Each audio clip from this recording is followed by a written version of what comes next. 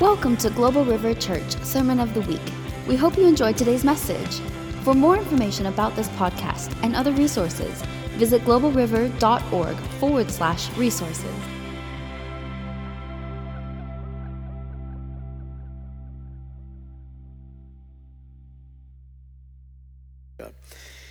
Well, praise the Lord.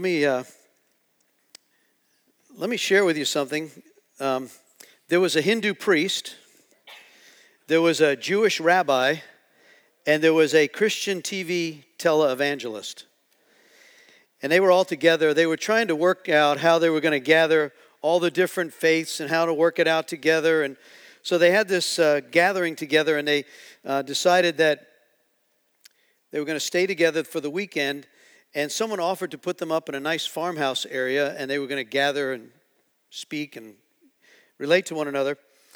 The problem was there was only 2 extra bedrooms in the house. So he said, the good news is I have room for all of you, but one of you will have to sleep in the barn. Well, the Hindu priest said, hey, that's no problem. I'll go out there. And the rabbi and the Christian televangelist, they can stay in the house. So they settled down.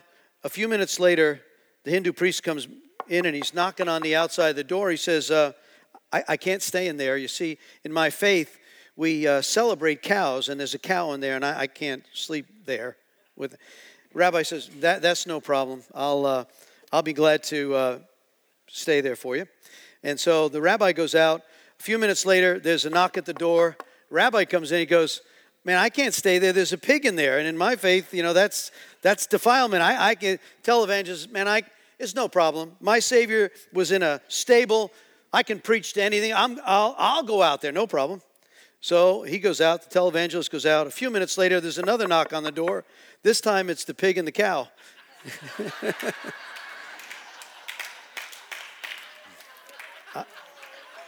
I have nothing against televangelists. In fact, Joel Osteen told that one. I thought it was cute. So just, all right. I wanted to liven you up before I give you what I believe is a really straight focused message this morning. I've been praying that this would really hit our hearts. So let's pray. Lord, we come before you this morning. One, we are celebrating. This is the after party of the most important day, the resurrection of the Savior who came to save the world. So Holy Spirit, you're welcome here this morning.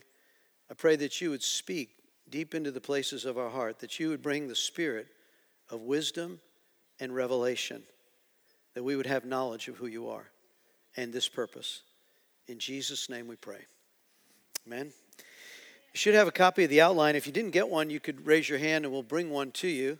If one of our ushers would just run and just leave it up for just a moment, it'll make a whole lot more sense. I'm a real visual learner, and so we're going to look at that this morning.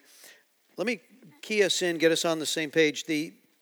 Last week, we looked at when the kingdom breaks into life. Just raise your hands again here, and we'll give you an outline. I think there was a couple here. Got it? Okay, good. Last week, when God breaks in kingdom, and we looked at why would God break into the kingdom? We shared last week that his purpose is to reveal himself so that we might be saved. When you look at the big picture of what are key events in human history, let's make the big thing, the right thing, the focus thing today. Keeping that main picture. When you look at humanity, now we get focused on we're living here, we got all our situations, circumstances, but when you look at the human race, there are probably at least 5 big events that happen. One is the creation. Science is now figuring out there really was a Big Bang. Well, in the beginning God said, let there be, and there was. And then there's the creation of humankind, Adam and Eve. Then there was the birth of Christ after the fall. Then there was the resurrection, which is what we're remembering today. And the final biggie is he's coming back again. We dealt with that last week and the week before about how eager are you in the waiting for him to come back? Because that'll tell you something about your heart. So this morning as we look at, I am he that lives, I was dead, behold, I am alive forevermore. Amen. On that morning, in the whole revelation of what God was doing. We look at this, but there's some other things that happened on Resurrection Sunday. And I tried to share this Friday night at our Good Friday night service. Unless we get a real handle on the revelation of what he did, we will miss the purpose of what's going on here this morning. There was this impartation of God. The incarnate Christ was born, came in as a child. He lives, and now he dies. His reason for coming and living in a human body was that he might die to save his children. So there's something really huge that happens that we remember this morning. This is when the devil loses his authority. Right? It is the demarcation of the Old Testament to the New Testament. When Jesus on that night of the Passover, when he said, I take this bread and I break it, this is my body that has been broken for you. This is my blood, now seals the covenant. So there is this demarcation in human history. There was this event of time, but now we're about ready to enter into a new season. The church age is about to be birthed, a new covenant. The Hebrew writer says, the old covenant is now obsolete. The blood of goats and lambs, they're not going to do that anymore. It was the blood of the Savior that now seals this new covenant. And so this day, remember, this is where he goes in. We're going to look at some of the scriptures. Jesus gets all the full authority back. The devil messed with him. Remember after he was baptized in Luke's Gospel, chapter 3, he comes out of the water. It says literally that God the Father, the heavens were rent. It says, this is my Son in whom I am well pleased. And the Holy Spirit descends on him. And then he goes into the desert in Luke 4:1. It says, and now Jesus, full of the Holy Ghost, goes in to be tempted, led by the Spirit of God to be tempted. And the devil tries three things. Attacks his identity. If you're the Son of God, you fasted for 40 days. Why don't you change these stones into bread? You're so hungry. And he says, wait a second. You've attacked the identity. What do you mean, if I am the Son of God? Right? And then he attacks as well. He comes up, he takes him on a pinnacle. He says, let me show you the kingdoms. And I will give you these kingdoms, Jesus, if you'll bow down and worship me. Why? Because he had authority. Our great-great-great-great-grandparents lost the keys of authority in the garden. And then Jesus, he didn't argue with them and say, well, they're not yours. No, he didn't say. He says, you don't worship anything but God and him alone. Then he says, well, then why don't you throw yourself off the high pinnacle? Doesn't it say, and the devil misquotes scripture out of context, in Psalm 91, he says, doesn't it say that if you throw yourself down, the angels will take charge of you, whether you dash your foot on a stone? So the devil tried all through the twisting of scripture, the tack on his identity, the transference. You can bypass the cross, Jesus, if you'll just worship me. Jesus, knowing all things, was tempted. Well, now, this day, after the resurrected Christ, this hit me so hard Thursday when I was preparing for the Friday night message. 3 times, Mary Esther said it this morning again, that had hit her on Friday night. 3 times, the Son of the living God in the Garden of Eden, in the Garden of the Gethsemane, said, God, Father, let this cup pass from me. 3 times. It says he was so full of anxiety and fear. It says he even sweated blood to the point of my heart is so grieved. And if God the Father and God the Son could not figure out another way for this cup to pass, it had to go this way. This is the day. Why? And as soon as he comes out of the grave, it's over. You now have full authority delegated to you and me. If you're a believer in Jesus Christ, you're marked by the blood, your name's written in the book, and now you have full authority. Let's look at some of the scripture. Let me read the first part of the outline. I am he that lives and was dead, and behold, I am alive forevermore. Amen. The power of hell has been conquered. Jesus declared, I have the keys of hell and of death. This is significant. They're different. I want to focus on this. I have the keys, plural, of hell and death. There is a key of death, and there is a key to the place called hell. In the Greek, it's called Hades. Hades is the land of the dead or the abode of departed souls. Oh, Pastor, that sounds a little weird. No, it's in the book, and it's true. And we're going to see over and over again when many of the lead disciples and apostles tell you of it to prepare you for it, then Jesus himself declares it. So Scripture is very clear. Hades is an actual place. Now, the counterpoint of death and the place called hell or Hades is life and heaven. And the only way there is Jesus. What did he tell them on John 14, right? The night when he was being betrayed, they were all worried. And Jesus said in John 14:6, I'm the way, the truth, and the life. The way to heaven and the way to life is only through Christ. There's a lot of other folks trying to figure it all out. There's only one way. If you have the Son, you have the Father. If you have not the Son, you have not life. That's what John said. And so we were unbelievers at one point, all of us. You weren't born into salvation. You got to make a declaration. You got to come and give your heart. For by faith are you saved by faith, right?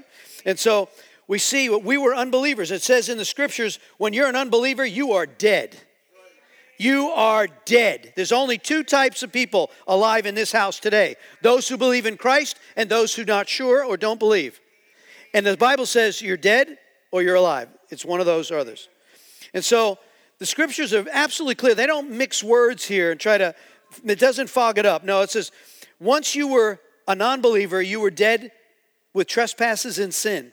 But now as believers, you've been raised from the dead along with Christ, and you are seated. This is amazing. You're seated with him in heavenly realms.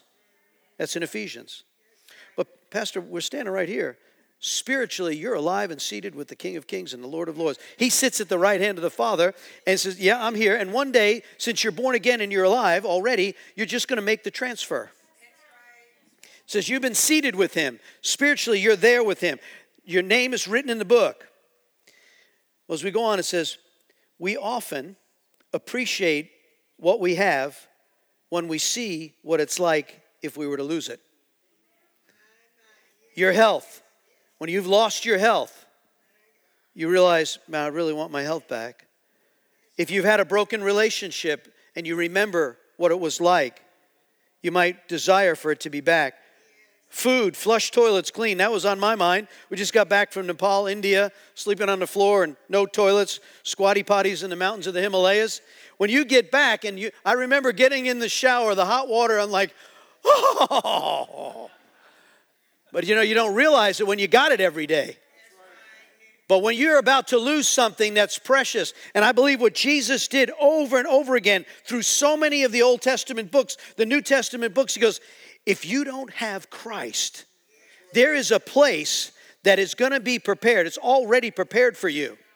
Now, he says in Deuteronomy 30, I wish that you would choose life, that you and your descendants would live. All heaven will witness the choice that you make. Oh, that you would choose life and live. There's a pleading from the Old Testament prophet Moses, but then we see it over and over again. We don't really appreciate things, I believe, until we see what could have been lost. And what Jesus does, he tells us the consequences and the loss that will come if you reject the eternal life that he offers. So on this amazing day, in the remembrance that he's alive, he's no longer dead, he's not in the tomb. Why do you search for the living among the dead? I love that. We shared that in prayer this morning. Such an amazing day of remembrance. Let's rejoice. Well, let's take a look at Revelation chapter 1. What I want to show you is what I believe scripturally the Lord is saying, I have kept you from these things. So we will celebrate what we now have in the Spirit, waiting for the revelation of that to come, the manifestation for those who believe. So turn with me to the back of the book, Revelation chapter 1.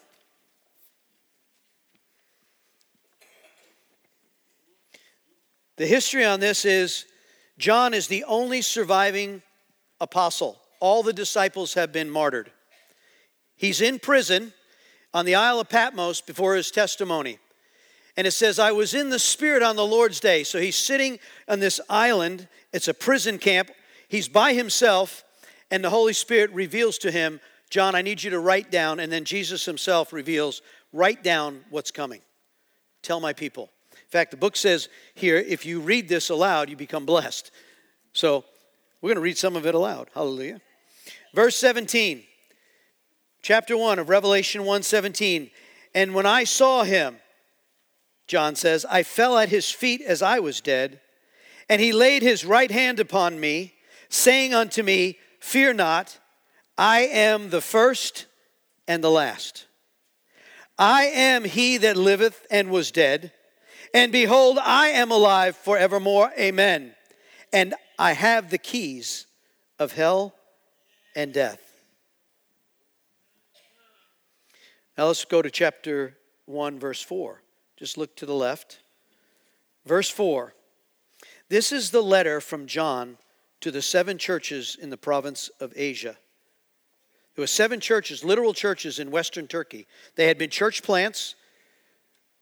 The disciples had planted there. They were growing, expanding.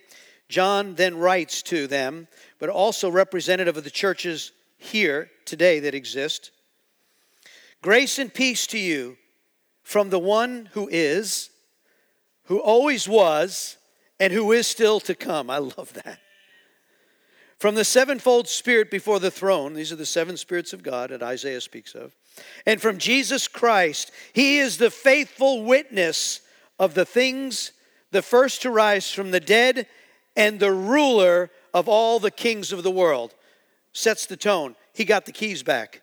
He's got authority. And he's got keys that unlock hell and death. He goes on, he says, and all glory to him who loves us and has freed us from our sins. By shedding his blood for us, he has made us a kingdom of priests for God his Father. All glory and power to him forever and ever. Amen. Look, he comes with the cloud of heaven, and everyone will see him, even those who pierced him. And all the nations of the world will mourn for him. Yes and amen. I am the Alpha and the Omega, beginning and the end, says the Lord God. I am the one who is, always was, and who is still to come, the Almighty One. That doesn't leave a lot of room, okay? Who's in charge and who's large? It's Jesus. He's back, right?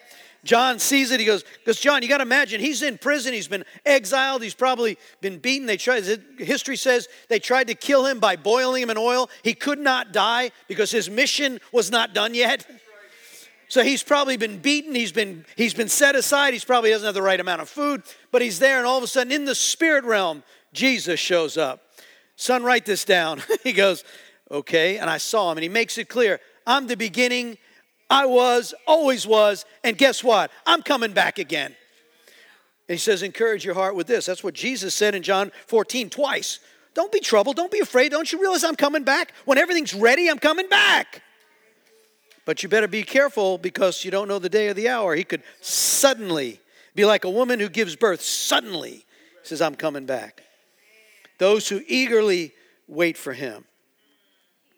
Let's look at the outline. And Jesus, the way, the truth. Number 1, I am he that lives. I have the keys of death and Hades. Hades is a place of dead, the torment, and there is no escape from it. Now, there's some teachings going on today. It's errant. It's not biblical. Well, God's going to save everybody. No worries. There is no hell. I don't know what book you're reading, but it's not true. So let's take a look. I want you to turn with me to Luke chapter 16. This is red letter. This is Jesus himself making it very clear. There is a place that he would like us not to go to. Keep your finger in Luke 16. And let's turn to Ephesians 2.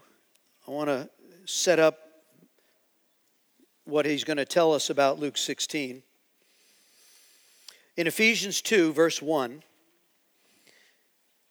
this is the letter from Paul, chosen. He says, once you were dead because of your disobedience and your many sins. You used to live in sin just like the rest of the world, obeying the devil, the commander of the powers of the unseen world. I I like how the New Living Translation. Let's go to the King James. King James says, in times past you walked according to the course of the world, according to the prince of the power of the air, the spirit that now works in the children of disobedience. That's an active, right now it is the activity of those who are in disobedience, those who are dead. The dead world that's out there, the God of this world is still operating. Just turn on the television, you get that, right?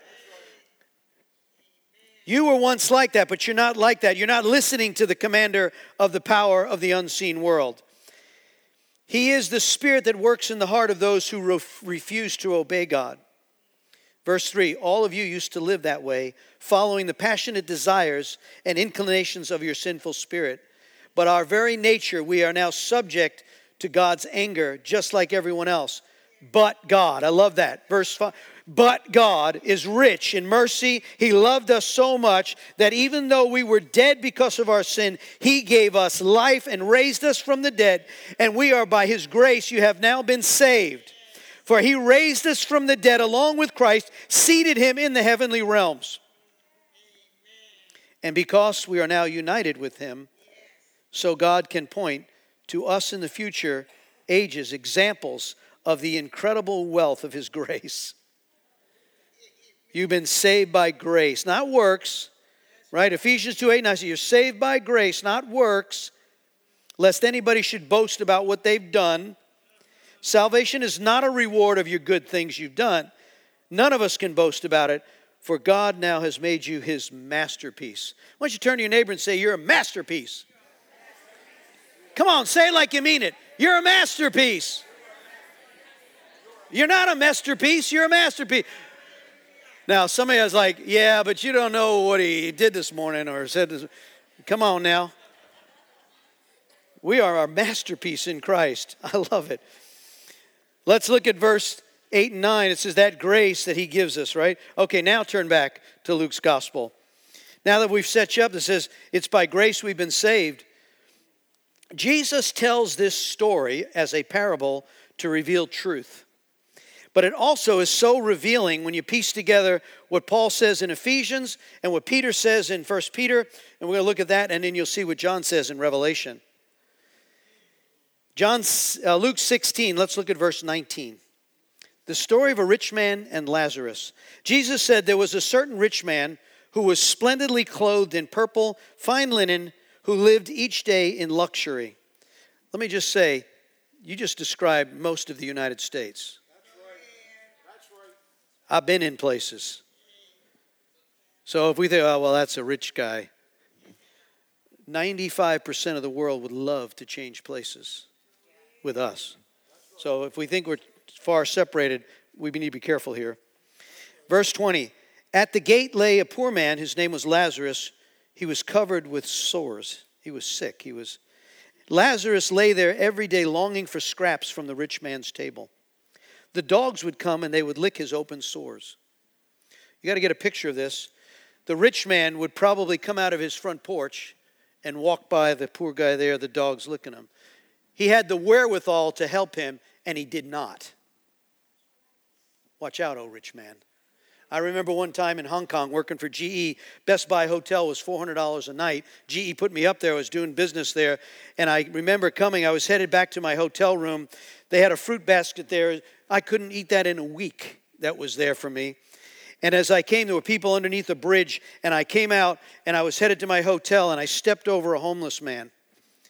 And I had the Holy Spirit speak to me. He says, watch out, rich man. That struck me. It was like, whoa, God, how do I handle this, God? It's like, God, help me. And then when I went on my first mission trip, I said, as long as I live, I will never change the story of missions ever again. That's why we have 111 orphans in our care, 4 orphanages, 201 churches. God, we have to sow. Go ye into all the world and make disciples of all men. The humility. I encourage you to watch some movies. I watched one the other night called The Lion. I just got back from Nepal and India and Shanghai, China, and we visited with 350 of our pastors. We saw our children there.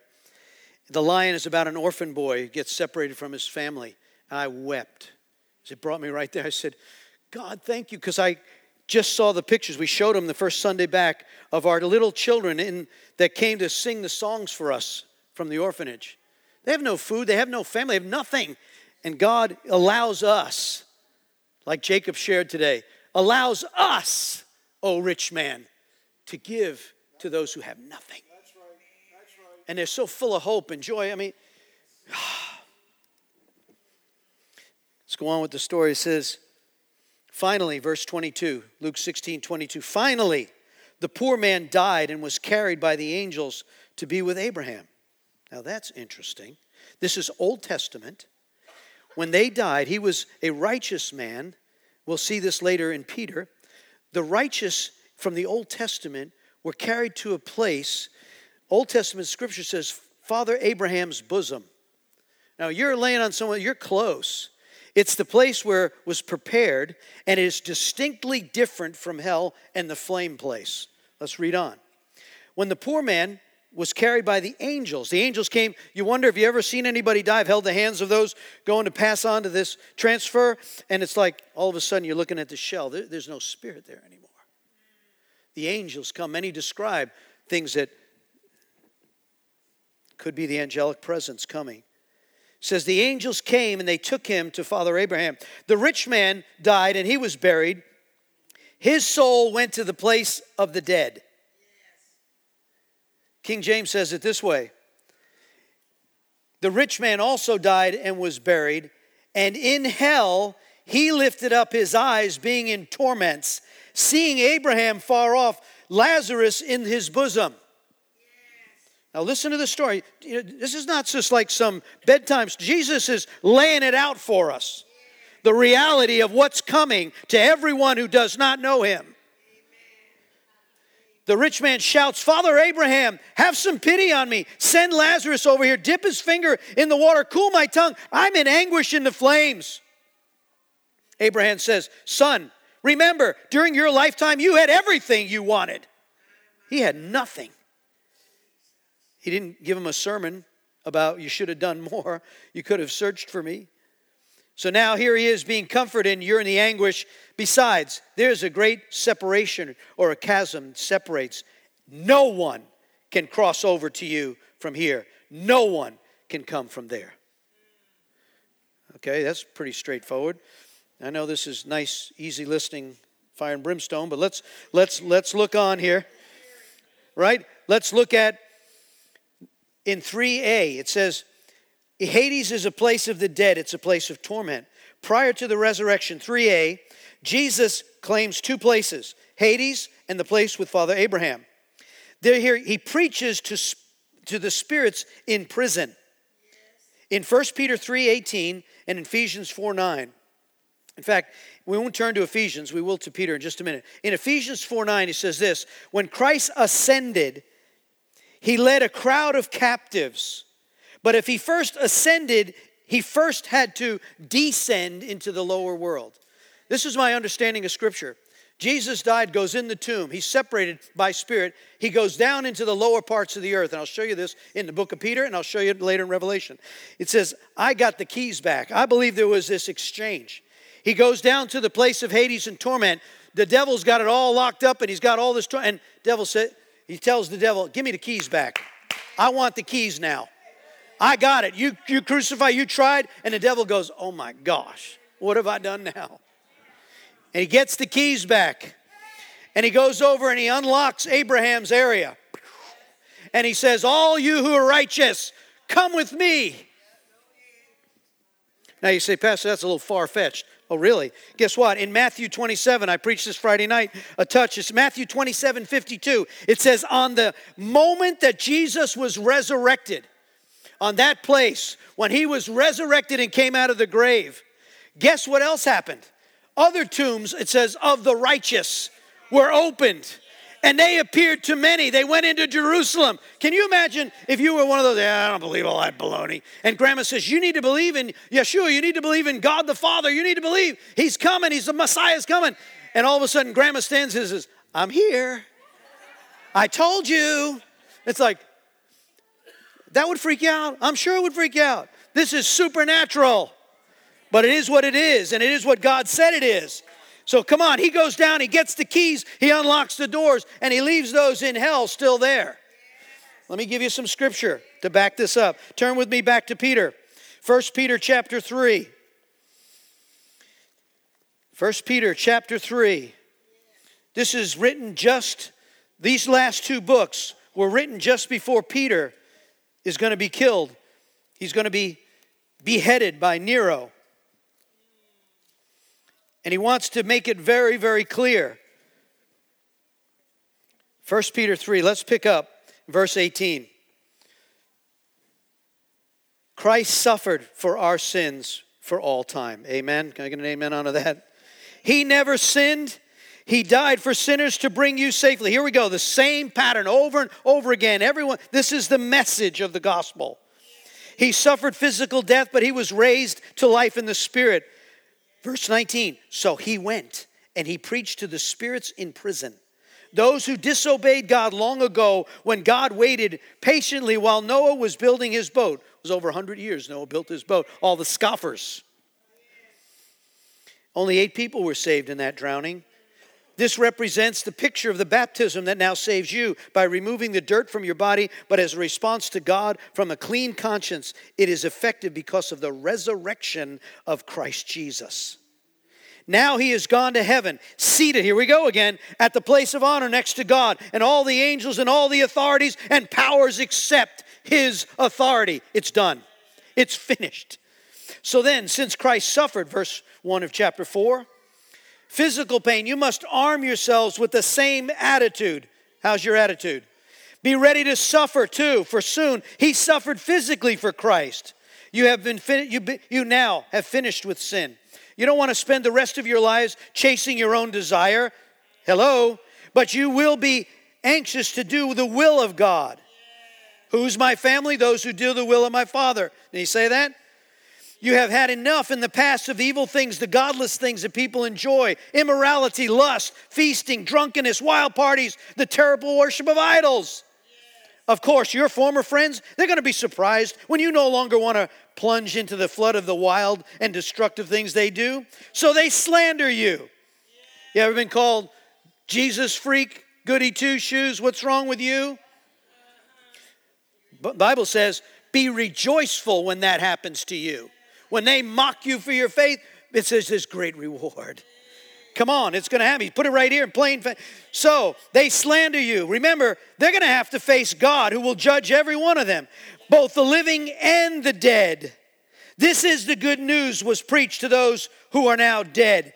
So although they were destined, like all people, they now live forever with God in the Spirit. Turn with me to Acts chapter 2. Are you getting the picture here? What he's kept us from? This ought to do something to us. It ought to move us in a love relationship in such a way that we realize what he did. Because when it's all over, I said last week, look around, 50 to 100 years from now, none of you will be here, most likely. Everything you're struggling with now, everything you want and battling for, it's over. The main thing is going to be, what'd you do with Jesus? What did we do with Jesus? It's just him. You there? Acts chapter 2. This is after the pouring out on Pentecost. They were gathered together. Jesus said, don't leave until the Father sends the promise. Acts chapter 1. When it comes, you're going to have power and the Holy Spirit.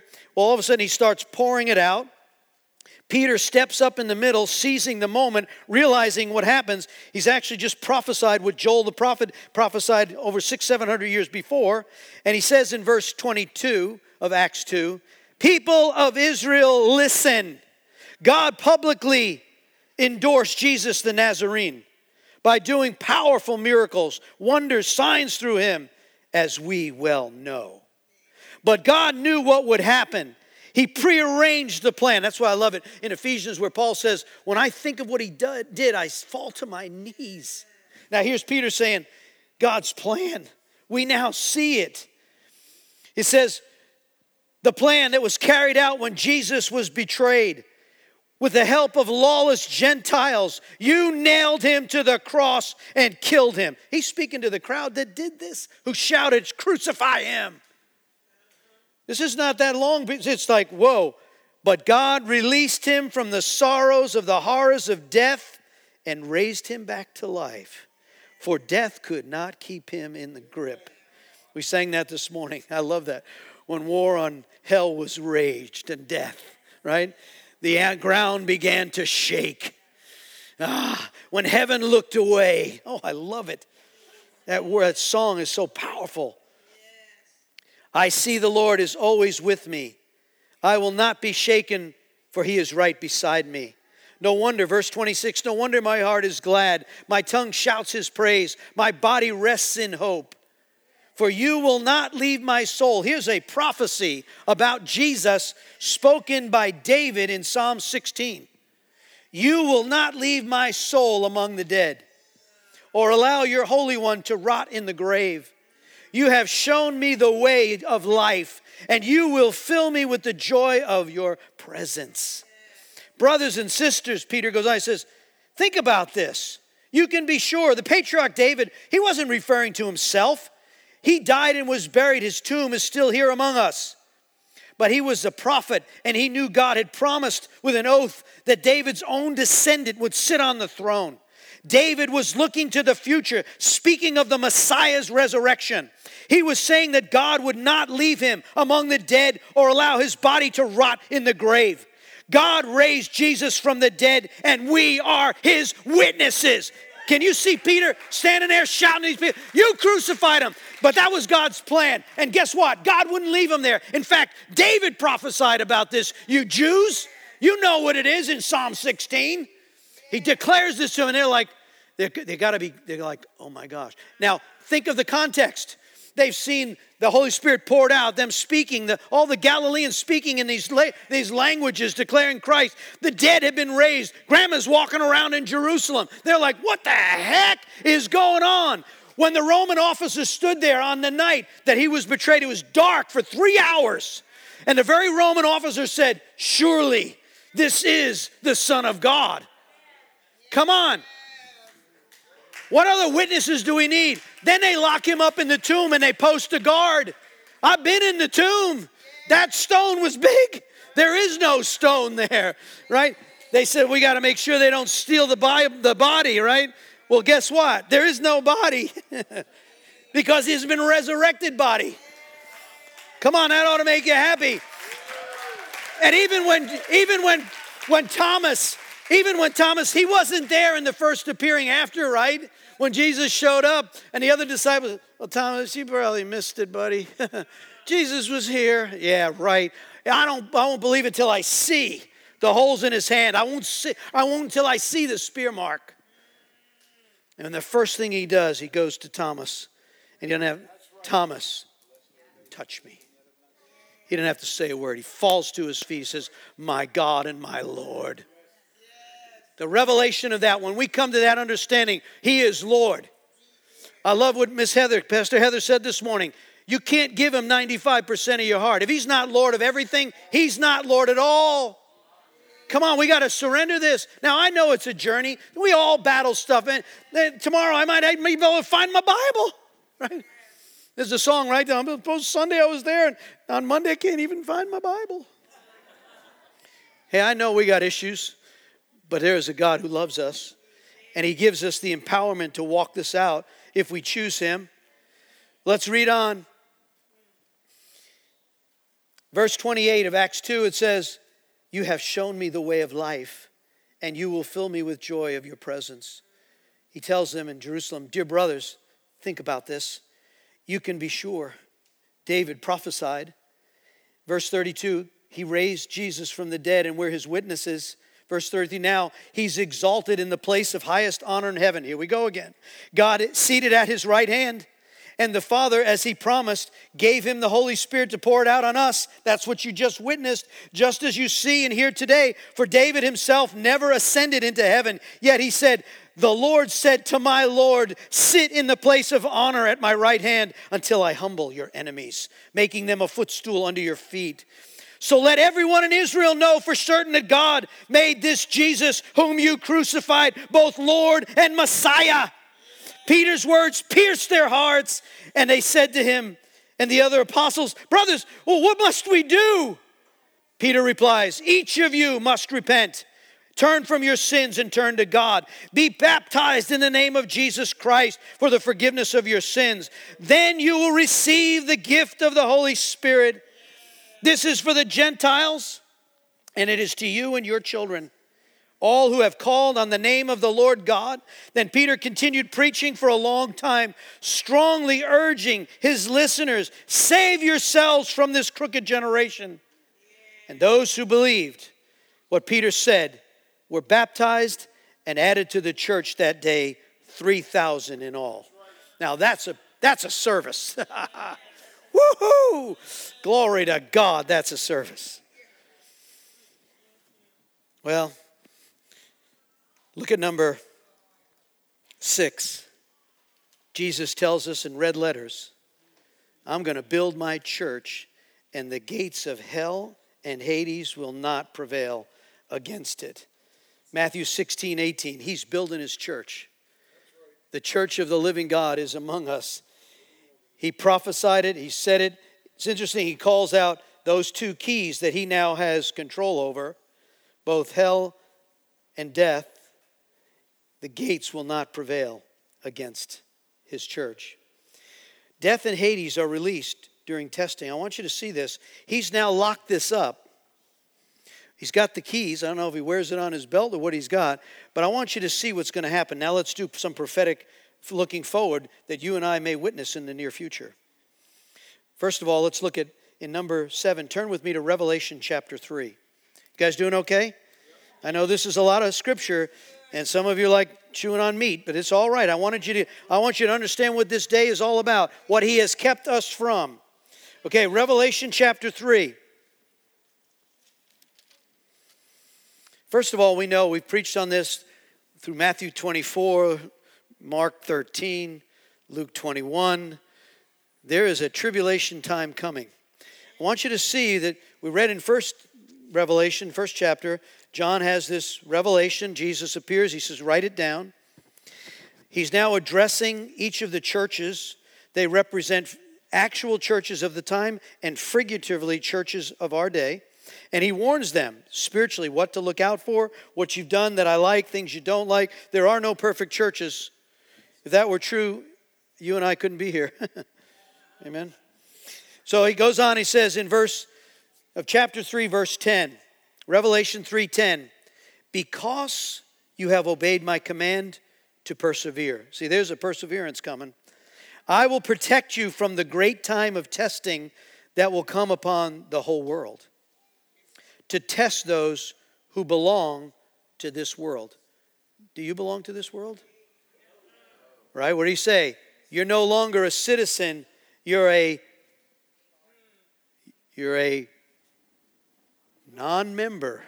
You're an ambassador, but you're no longer. It says our citizenship is in another place. So there's a test coming on the world to those who do not belong to him.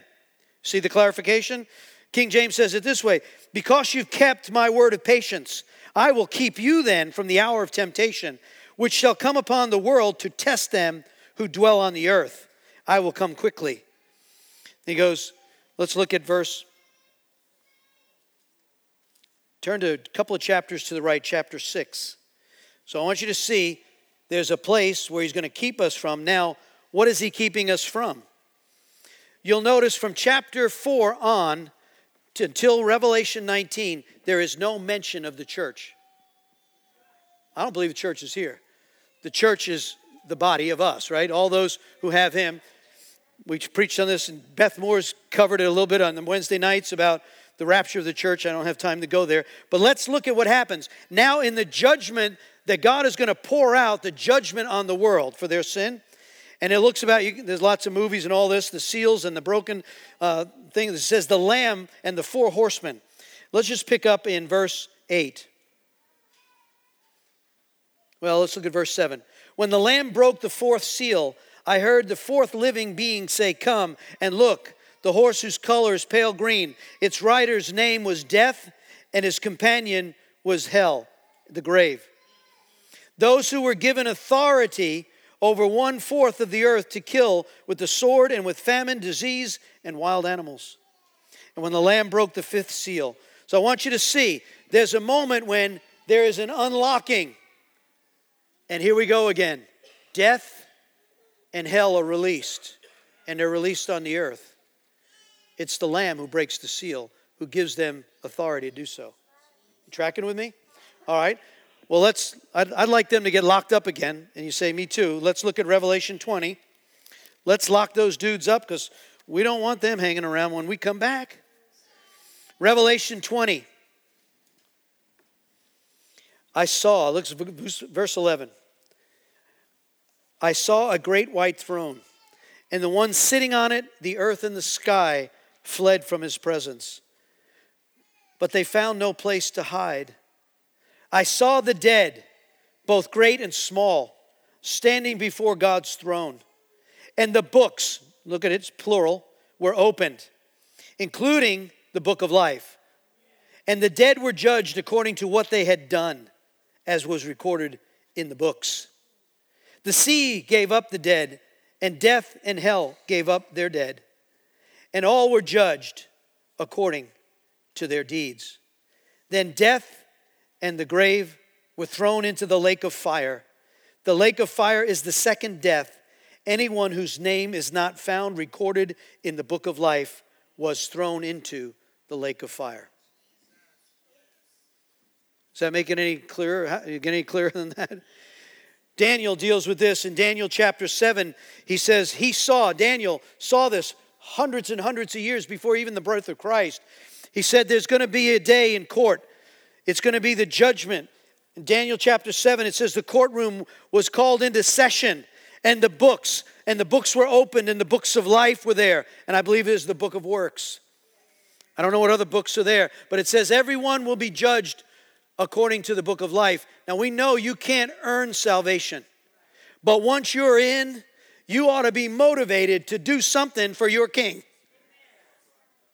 He doesn't like lazy subjects. Amen? So there's a book of works. Now we can't earn it, but there's a place there that says, why don't you, even James, his brother said, why don't you show me your faith by what you do instead of preaching at me all the time?